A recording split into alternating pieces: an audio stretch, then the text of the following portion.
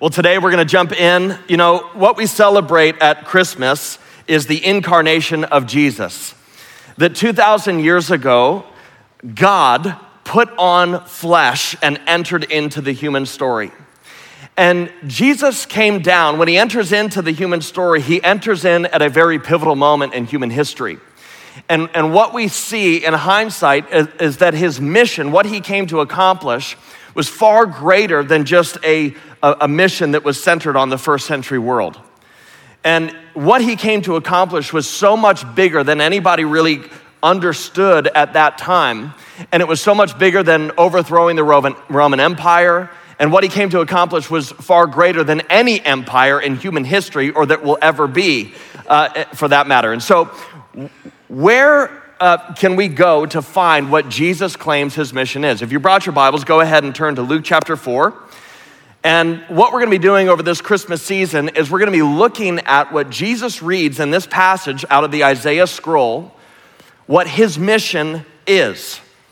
And so Jesus is, in this passage, just some context here, he's returning to Galilee after being tested in the wilderness for 40 days. He was baptized in the Jordan. He receives the affirmation of his Father in heaven. You are my beloved Son, in whom I'm well pleased. The Holy Spirit descends upon him.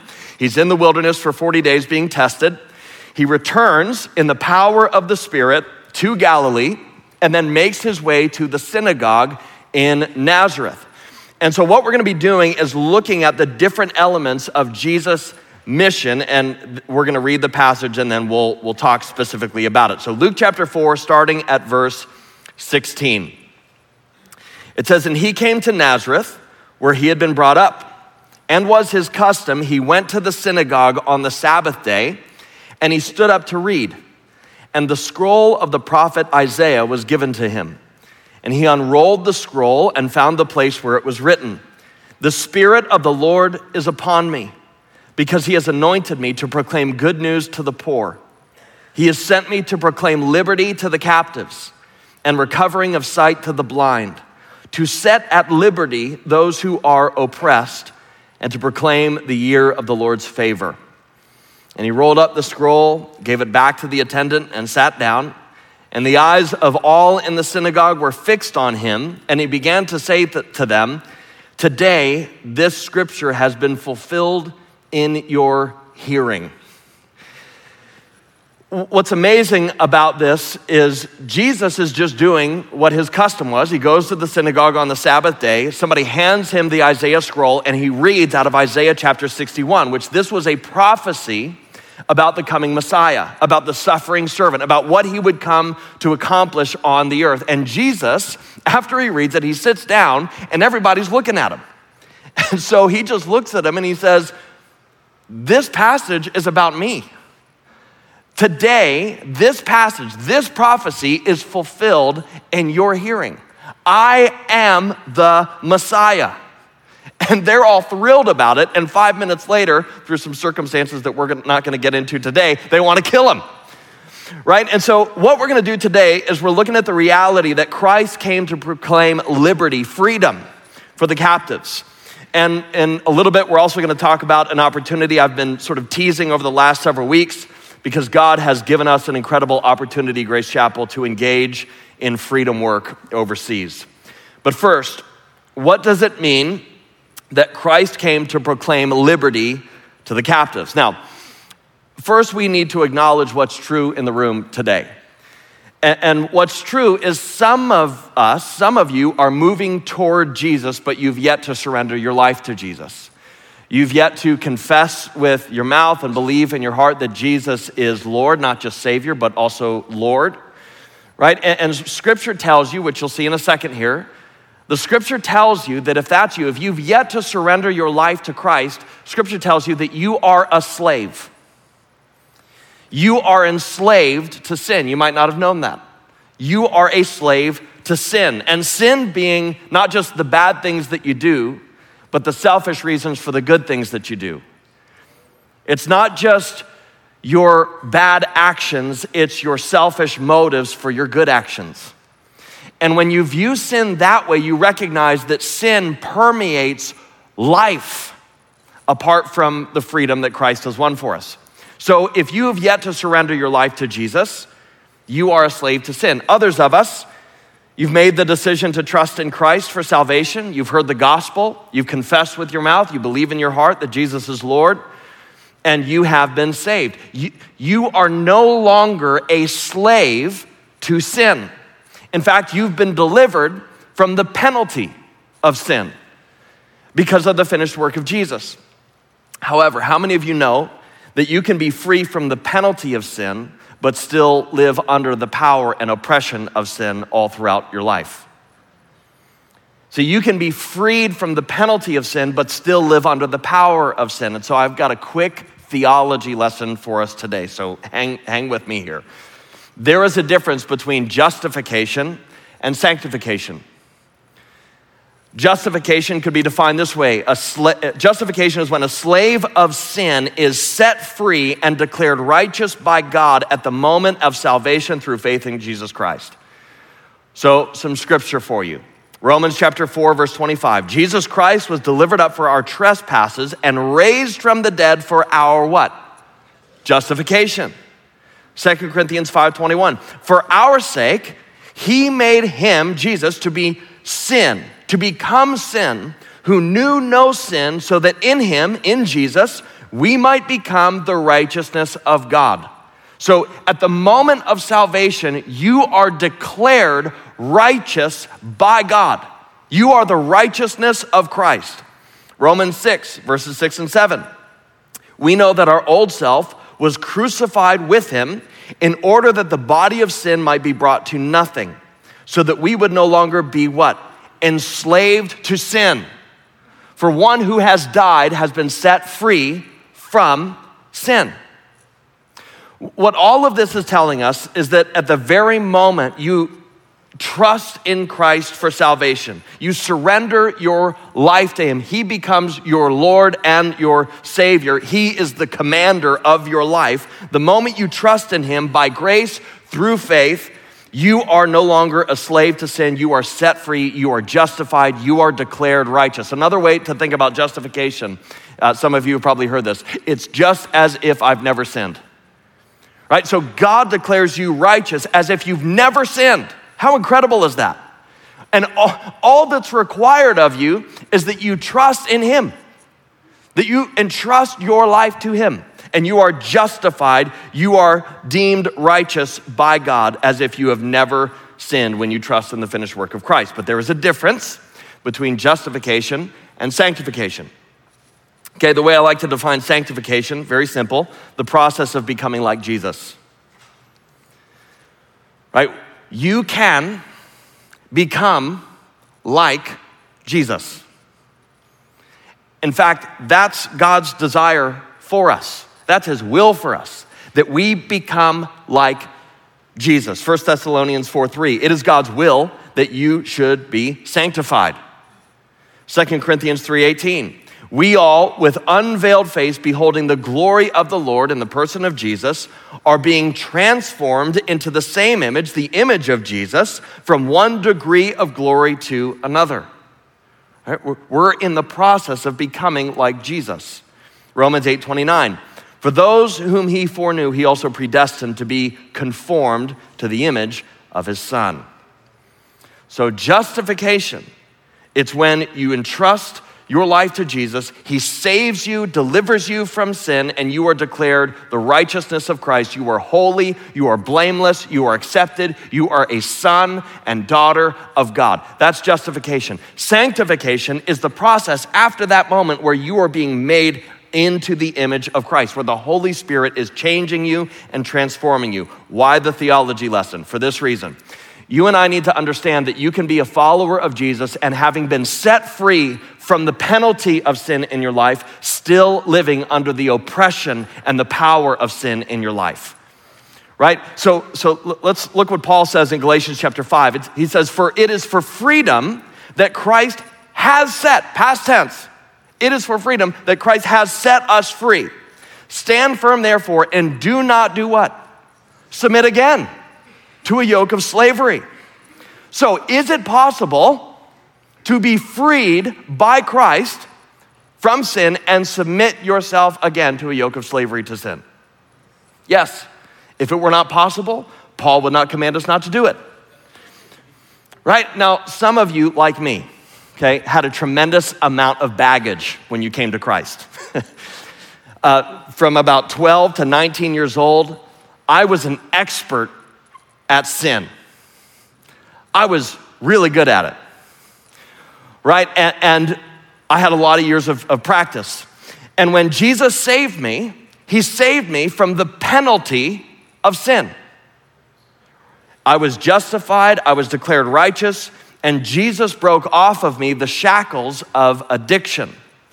He set me free. And in a moment, there was a lot leading up to it, but in a moment, I went from being a heroin addict to a child of God, chosen, beloved, accepted, declared the righteousness of Christ in an instant. Right?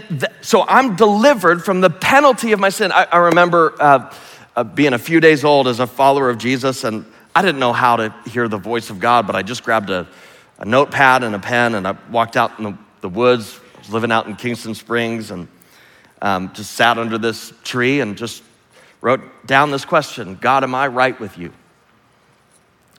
And I just sat there for a while, and I just had this overwhelming sense that God was saying something to me. It wasn't audible, but it was just this sense that God was, and so I began to write down what he was saying. And as I thought about all the years of pain and grief and sorrow with friends overdosing and all that comes with a life of addiction, all the destruction that I'd lived through and that I had caused in people's lives. And I'm sitting there thinking about all that, and I just wrote down, as I sensed the Lord saying to me, Rob, you aren't just right with me, you're my son. And I love you. And that is never gonna change. Y'all, I wept for 2 weeks. I could not stop crying. And I'm pretty sure my friends were like, what is wrong with you? Like, what is happening? Right, but I was justified. I was set free from the penalty of sin. And there is a day coming where not only will we be set free from the penalty of sin, there's a day coming where we will be set free ultimately from the very presence of sin. Like, we won't even hear sin's whisper in our ears. Like, it will be gone. We will be completely pure. Oh man, I'm looking forward to that day. So between this day and that day, so being delivered from the penalty of sin and one day being free from the presence of sin, in the meantime, we are being saved, we are being freed from the power of sin. And Christ wants to set us free from the power of sin. So when Jesus says, I've come to set the captives free, to proclaim liberty for the captives, he's extending an invitation to every single person in human history to be saved from the penalty, the power, and the presence of sin. Right? Penalty happens at the moment of salvation. We're saved from the penalty of sin. When we go home to heaven or Christ calls us home, we're saved from the presence of sin. In the meantime, we're being saved from the power of sin. And some of us have been set free from the penalty. We've surrendered our lives to Christ, but we still need some level of freedom over the power of sin in our lives. So this week, some of our staff were having a conversation about this, and we just started asking, what are some of the things that, whether it's us or people we know or people in what are some things that people need to be set free from? They've been saved, but we need freedom. We need some level of freedom in our lives. What are some things? And I don't know if they were thinking of any specific stories in particular, but here's the list that they gave us.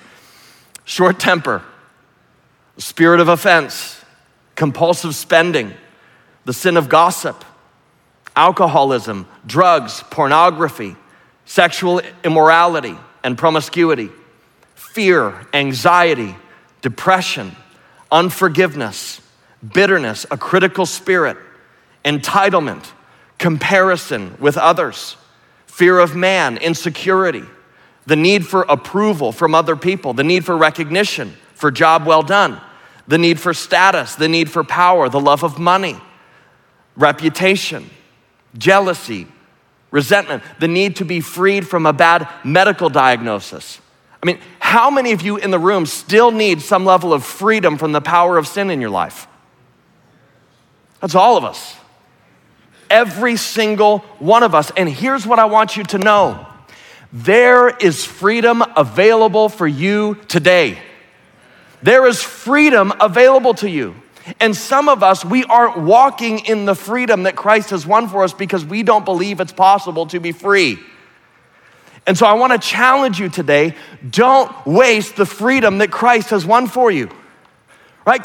Like just the way I've been thinking about this last week, you know, if I could ask for freedom, like if I could ask for a Christmas present from God, what would I ask for? And I think I'd ask him for freedom, where I still need to appropriate the freedom that he's won for me. I'd ask him for the faith to believe that he wants to set me free from things that I'm still struggling with. Right? I want to be free from the power of sin. And so here's what I want you to recognize. You can be free from sin. It is possible. Amen, somebody? Okay, but here's what I want you to know. You aren't just freed from sin. You are freed for a life of purpose. You are freed for kingdom impact in this life. You are freed to make a difference in this world. You are freed not only for your sake, it is for your sake, but it's not just for your sake. You are freed for the sake of those closest to you. You are freed for the sake of the people that God wants to send you to go reach. And if you are not appropriating the freedom that Christ has won for you, you are settling for a half-hearted, mediocre Christian life. And we don't want to see that happen for anybody. God wants to see us appropriate all of the freedom, to apprehend all of the freedom that he has already won for us. On a recent visit with some pastors in the area, one of them phrased it such a powerful way. He just asked this question. He said, what is the sin that is keeping you from running? What is the sin that is keeping you from living up to your full God-given potential in life? What is the sin that's entangling you? What is keeping you at a mediocre life? What is distracting you from making an impact? What is keeping you at an average capacity for world change? What sin is keeping you from running the race that's ahead of you? And he's referring to Hebrews 12, where it says, therefore, since we are surrounded by so great a cloud of witnesses, let us also lay aside or throw off every weight and sin which clings so closely, and let us run with endurance the race that is set before us. I don't know about you, I want to run. I don't want to settle for just a mediocre, average Christian life. I want to run the race with endurance. I want to get to the end of the race knowing that I have spent everything for Christ, that I am depleted for the cause of Christ. Some of you say, Rob, I've been following Jesus for a while now, and I just don't really feel like I'm changing all that much. It's not happening like it does for other people, and I just don't think God is changing me. And I just challenge you, because some of you aren't changing because even though you've been justified by Christ, you're not trusting that Christ wants to bring more levels of freedom into your life, and you've just settled. And you say, I want the benefits of Jesus, but I don't really want to have to change. I don't want to have to change my habits or my lifestyle or how I'm living. I want the benefits of being saved. I want to go home to heaven when I die. But I don't really want to do what would be required of me in order to become like Jesus, because that's hard work. And here's what you need to know. Jesus loves you. That's true.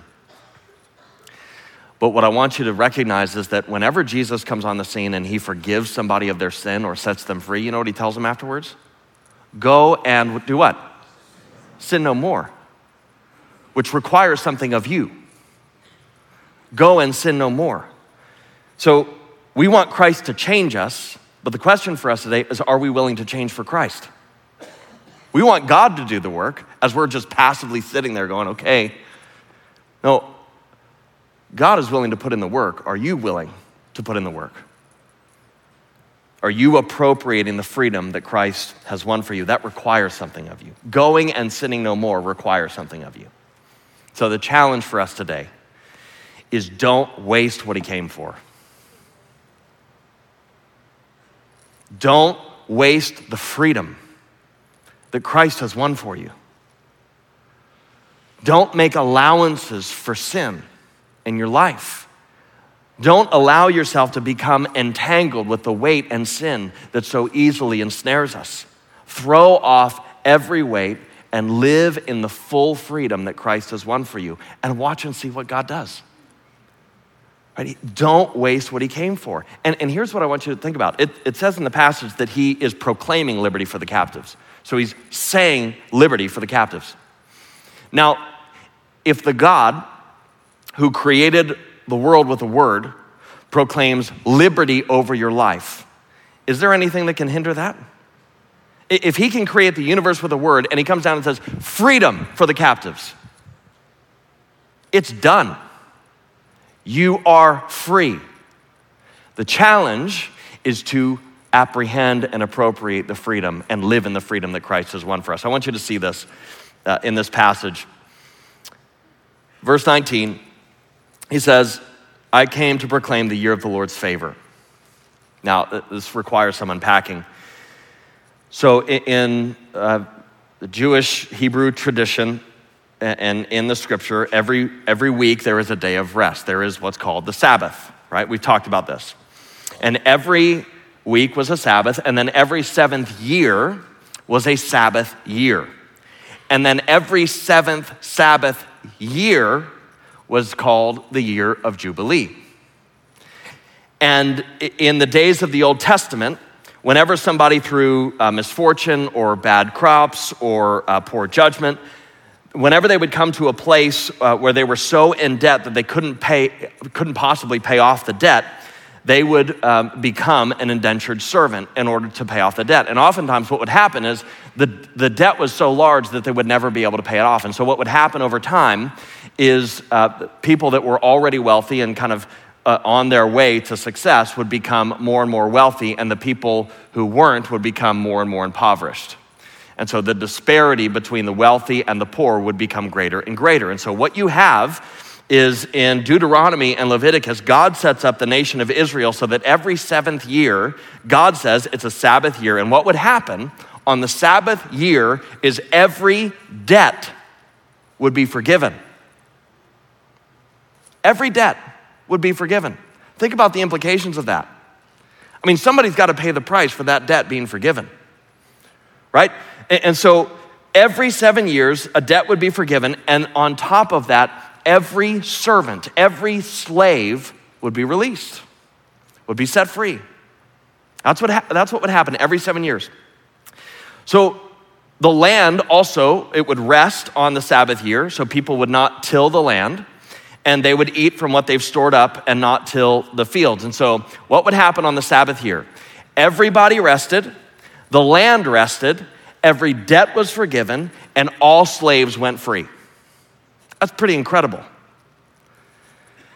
And you can read about that in Deuteronomy and Leviticus. But in Leviticus 25, we have a description of what's called the year of Jubilee. And so every 7 days is a Sabbath day, every 7 years is a Sabbath year, and every seventh Sabbath year is the year of Jubilee. And in the year of Jubilee, it was far more extensive than even the Sabbath year, because not only were all debts forgiven, not only were all the servants and slaves set free, but if you somehow lost your family's land, if you through poor judgment or misfortune or whatever, somehow you lost your family's land, what would happen on the year of Jubilee is that land would be returned to you.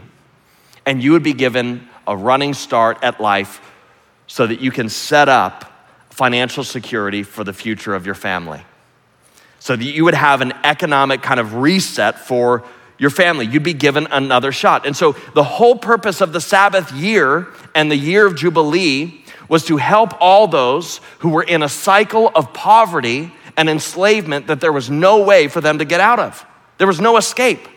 And so God set up in this culture so that those people would have a second shot.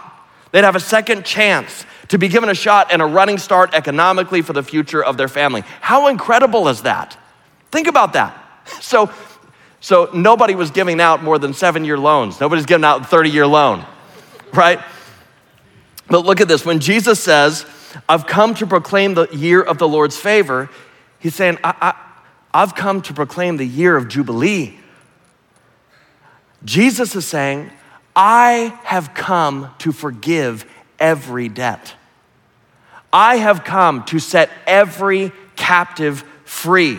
I have come to give those who've blown it, which is everyone, by the way, another shot. I've come to forgive all debts. I've come to set the captives free, and I've extended an open invitation into my family, not as servants, not as slaves, but as friends, as sons, as daughters, as brothers, as sisters. But in order to forgive the debt, somebody's got to pay. Right? If you're a creditor and you forgive a debt, you're paying. You're the one who's making the sacrifice. It's the person forgiving the debt that has to pay, right? And Jesus in Luke chapter 4, he's saying your debt is so large. He's saying this to us. Your debt is so large that you could never pay it off. But I've come down not to collect on the debt. I've come to pay the price. I've come to lay down my life so that you could be forgiven, so that you could go free. You don't need to pay the debt. I will pay it for you. That's what Jesus is saying in Luke chapter 4. Is that not incredible? And so church, listen, as we are following Jesus, as Jesus is changing us and making us more like him, and as we're living on mission with Jesus, we have an opportunity to pay the price. As Jesus has paid the price for us, we have an opportunity to pay the price, to make a sacrifice for people who, through severe misfortune, through manipulation, through deception, have found themselves in a debt that they will never be able to pay off. Enslaved and generationally doomed families. And these are followers of Jesus on the other side of the world. They are doomed to a life of indentured servitude. And they are enslaved in brick kilns in Asia. And I've got to talk in more broad terms about this. So brick kilns in Asia. And so what we're doing this Christmas season, and in years past, we've done, Operation Christmas Child, we've done the shoe boxes, we've done Hands of Grace. This is what we're doing for our end of year campaign this year. And we're partnering with our friends over at Conduit Church who have pioneered this effort. And I just absolutely love the fact that we have an opportunity to link arms with another church in our area that's doing kingdom work. Because it's not about our little K kingdoms. It's about what we can do together to advance the capital K kingdom. And so let me just answer give you some details around what happens, okay? So typically, those that find themselves enslaved in brick kilns in Asia, in South Asia, the way they find themselves in this situation is one of two things. One is a family member, there's an injury or an illness, and they go to the hospital to have that illness or that injury treated, and the medical bills are so high that they can't pay them. They don't have insurance, they don't have enough money to pay the medical bill. And so they take out a loan. And when they take out a loan, the loan is at such a high interest rate that there's no way they'll be able to pay it off. And so then they're forced into slavery in these brick kilns in Southeast Asia. And for every 100 bricks that they make, they earn $4. And so on top of that, they are forced to live in the brick kiln with their family. So if it's a family of 5, you'll see an example of this in a minute. A family of 5, all of them are forced to go live in the brick kiln and work. And they have to pay rent for where they're staying in the brick kiln. So there's no way out. The second way that people find themselves in this situation is a family member who was enslaved passes away, and then the debt is then passed to them, and they and their family are then enslaved and forced into slave labor as well. So you have entire families with a debt that is unpayable that will then be passed on to their children, their grandchildren, their great-grandchildren, and the debt will just keep growing bigger and bigger. Now, what we're able to do is through our partnership with our friends over at Conduit and with relationships that we've built with attorneys overseas is to pay off the debt, to set these families free. And here's what you need to know. When the debt is paid off, it's official. So we film the signing of the documents. It's filmed, it's documented, it's notarized, and it is legally binding and irrevocable. So it is completely documented, it is fail-safe, and when we move, this is the beautiful thing about this, when we move the family out of the brick kiln, when we set them free from the brick kiln, it doesn't end there. It's not like, okay, good luck, now figure it out. We set them free, and then we take them into a community that's not near where they've been working, so we move them into a safe house in a safe community that's run and supported by a network of churches in the area.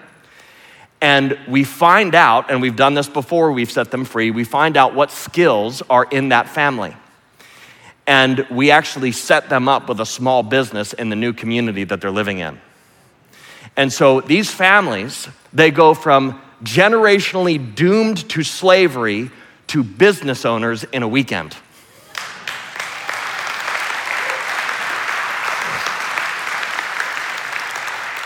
So this is incredible. This year alone, our friends over at Conduit, they've already freed 154 families. Yeah. And so here's what I want you to know. There are currently over 100 families that have been vetted and approved for freedom. And these families, these are Jesus-loving families. So we are freeing persecuted Christians from slavery. That's the work that we're doing. Okay, so what is the vetting process? Well, because we're freeing persecuted Christians, one of the first things that we're doing, so in the evenings, this network of churches, they're going into the brick kilns and they're ministering to the people in the kilns. And as they're doing that, they're building relationship and discovering that some of these families, after they've given their lives to Jesus, are then suffering horrendous abuse, like a physical, sexual, horrendous abuse. And so what happens is, as these people are ministering there, they have a list of vetted people. The people that are experiencing violence, they're in danger, they rise to the top of the list as the priority for freedom. So there's over 100 families that are currently on that list. You ask, well, Rob, doesn't freeing all these people crush the workforce? No, because the way we're doing this, the vetted families are across dozens of kilns in Asia. And so we're slowly and methodically freeing families in a way that keeps this work under the radar, right? And so it's not crushing the workforce, it's not putting these families in danger, and that's the next question often is there retribution for the family, and can they be re-enslaved? And the answer is no. Because the way this is handled, because the appointed attorneys are handling it and they're jumping through all of the legal loopholes, all of that stuff, there would be severe legal ramifications if there was any retribution for these families being freed. And on top of that, the family is relocated to an area where even if somebody wanted to search for them and find them, they wouldn't be able to. And in all the families that have been set free already, not one single family has experienced retribution or been brought back into slavery. It hasn't happened one time. Okay, so then this is a harder question. Do the kilns just go and enslave new families? And the hard reality is yes, they do. Now, somebody has to find themselves in really dire circumstances in order to get themselves into this situation. But the reality is, yes, they will eventually find new families and enslave them. But that's not the problem we're solving here, okay?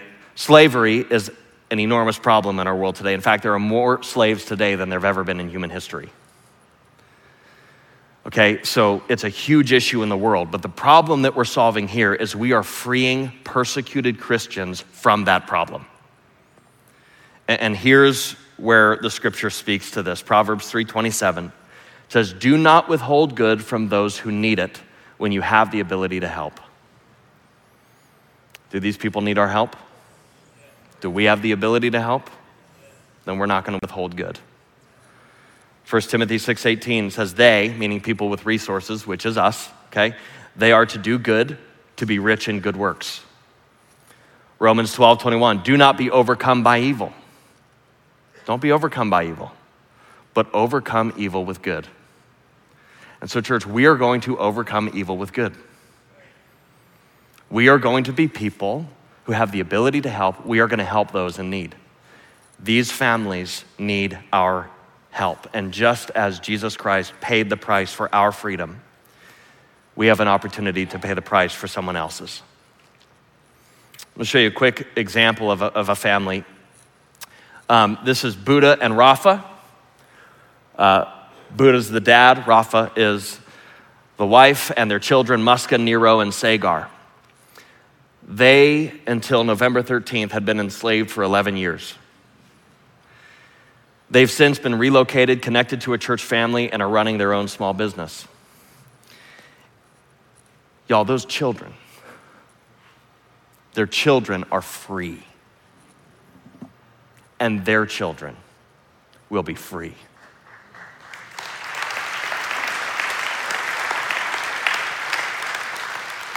I want you to understand this, because we don't have a category for this. Rafa, she had kidney stones 11 years ago. She went to the hospital. The medical bill was $115. They had to take out a loan. They were enslaved for 11 years for $115. They're now free. Their grandchildren will be free. And they were set free.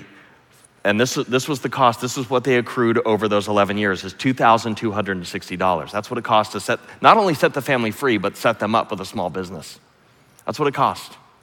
We don't have a category for this. We have no idea what this is like.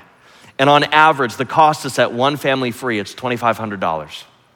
That's the average cost to set one family free. And so here's what I want you to know. Today, I'm not going to set a numerical goal for us. I'm not going to say, hey, no. Because here's the goal for us. The goal is obedience to Jesus. The challenge for us today is, what would God have you give? And obey him, whatever that is. And so we've set up what's called the Freedom Fund. And also what I want you to know, in most philanthropic efforts like this, someone is taking a handling fee or an administrative fee off the top, but I want you to know that 100% of what is given goes towards setting these families free and setting up their future. 100%. Not a penny is taken out for a handling fee or administrative cost. 100% goes to this work, okay? So here's the question for you and me today. What would it look like for us to pay the price? Jesus paid the price for us. What would it look like for us to pay the price for somebody else, so that somebody, a family on the other side of the world, might experience the year of the Lord's favor, might experience the freedom that he came to give us? And here's the question Misty and I have been considering and just thinking through as we head toward the Christmas season, is what would God have us go without, so that somebody without freedom could gain it? Because the reality is, we don't need anything. We don't need anything. But these families do. And a more direct way to say this is, if this were your family, what would you want somebody to do for them? The reality is, these are our brothers and sisters. We're going to spend eternity with these people. And we'll be able to look them in the eyes one day and know the good work that we were able to do. Practical. Next Sunday, December 11th, we're going to bring our offerings to the Lord. And we're going to see what God wants to do. And all around the campus, there are offering boxes by all the entrances. You, like me, may have become blind to these, so we're going to have some extra signage kind of pointing them out so you know where they are. And you can leave, next Sunday when you come, you can leave your offering in those boxes, and every penny will go towards setting captives free and setting them up for their future. If you're writing a check in the memo line, you can write Freedom Fund, or you can give online. You can scan the QR code, and this fund is open. Is it open now, Jay? Okay, so it's open now. So if you want to give before next Sunday, you're able to do that. But really the focus is, let's see what God does as we bring our offerings to him and sacrificially give so that people on the other side of the world might experience freedom. And listen, I do have a wish for Christmas, okay? This is my wish. What I'd like to do, I would like to give the devil a Christmas present. I'd like to just punch him in the throat.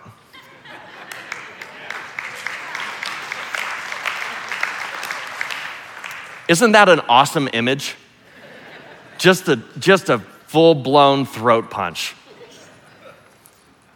This is an opportunity for us to collectively make a difference, make a kingdom difference as we work with other churches to see people on the other side of the world experience the freedom that Christ came to give them.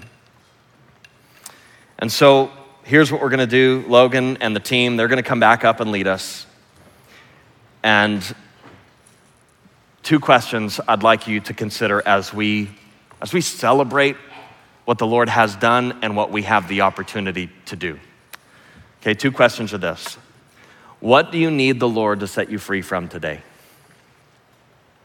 What do you need the Lord to set you free from today? And when I ask that question, some of you immediately know what the answer is. You don't even have to think about it. What if you brought that to God and said, God, for Christmas, I'd like you to set me free from this, and see what he does. So what do you need the Lord to set you free from today? And the second question is this: what offering would the Lord have you bring next Sunday so that a Jesus-loving family without freedom could gain it? Let me pray for us. Father, thank you. Thank you that you have set us free. God, help us to not waste the freedom that you have given us. Help us to not settle for a mediocre Christian life. God, help us to run the race that is set before us with endurance, fixing our eyes on Jesus, who is the author and perfecter of our faith. And God, as we fix our eyes on you, as we relinquish all of our rights, God, as we surrender again in this moment, God, we ask you to use the freedom that you have given us to set families free on the other side of the world. God, that men, women, and children, our brothers and sisters in Christ who are enslaved, might be able to run free. That they'd be able to have a second chance, another shot at life. And God, may we be people who look like you in the fact that we are willing to pay the price for somebody else, recognizing that you first paid the price for us. We love you, Lord. We can't wait to see what you do in us and through us. We pray in Jesus' name. God's people said, go ahead and stand and let's worship together.